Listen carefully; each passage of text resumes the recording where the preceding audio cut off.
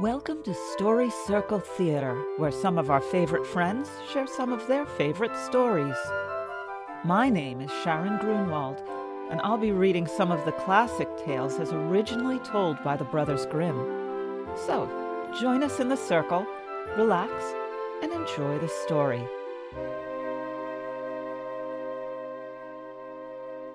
This is the story of the Queen Bee. Once upon a time, two princes started off in search of adventure, and falling into a wild, free mode of life, did not come home again.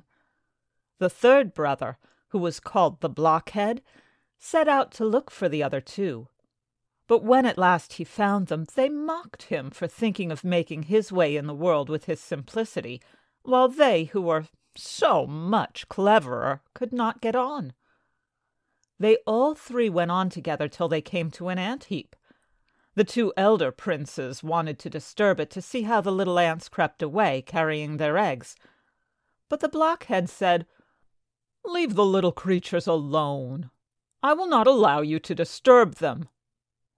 Then they went on further till they came to a lake, in which a great many ducks were swimming about. The two wanted to catch and roast a pair. But the Blockhead would not allow it, and said, "Leave the creatures alone. You shall not kill them." At last they came to a bee's nest containing such a quantity of honey that it flowed round the trunk of the tree. The two princes wanted to set fire to the tree and suffocate the bees so as to remove the honey. But the Blockhead stopped them again and said, "Leave the creatures alone. I will not let you burn them." At last the three brothers came to a castle, where the stables were full of stone horses, but not a soul was to be seen. They went through all the rooms till they came to a door quite at the end, fastened with 3 bolts. In the middle of the door was a lattice, through which one could see into the room. There they saw a little gray man sitting at a table. They called to him once, twice, but he did not hear them. Finally, when they had called him in the 3rd time, he stood up and opened the door and came out. He said not a word, but led them to a richly spread table, and when they had eaten and drunk, he took them each to a bedroom. The next morning the little gray man came to the eldest prince, beckoned and led him to a stone table, whereupon were inscribed 3 tasks by means of which the castle should be freed from enchantment. This was the first task. In the wood under the moss lay the princess's pearls, 1,000 in number. These had all to be found, and if at sunset a single one were missing, the seeker was turned to stone. The eldest went away and searched all day, but when evening came he had only found the first 100, and it happened as the inscription foretold. He was turned to stone. The next day the second brother undertook the quest, but he fared no better than the first, for he only found 200 pearls, and he too was turned to stone. At last came the Blockhead's turn.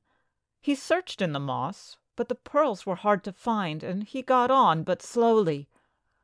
Then he sat down on a rock and cried, and as he was sitting there, the ant-king, whose life he had saved, came up with 5,000 ants, and it was not long before the little creatures had found all the pearls and laid them in a heap. Now the second task was to get the key of the princess's room out of the lake. When the Blockhead came to the lake, the ducks he had once saved swam up, dived, and brought up the key from the depths. But the third task was the hardest. The prince had to find out which was the youngest and most charming of the princesses while they were asleep. Well, they were exactly alike, and could not be distinguished in any way, except that before going to sleep each had eaten a different kind of sweet, the eldest a piece of sugar, the second a little syrup, and the third a spoonful of honey. Then the queen of the bees, whom the Blockhead had saved from burning, came and tried the lips of all 3. Finally she settled on the mouth of the one who had eaten the honey, and so the prince recognized the right one. And then the charm was broken, and everything in the castle was set free, and those who had been turned to stone took human form again. And the blockhead married the youngest and sweetest princess, and became king after her father's death, while his two brothers married the other sisters. I hope you enjoyed today's story, read to you by me, Sharon Grunwald. If you'd like to know more about me, you can visit my website at sharongrunwaldva.webs.com. Be sure to join us next week, right here on Story Circle Theater. And don't forget, keep reading.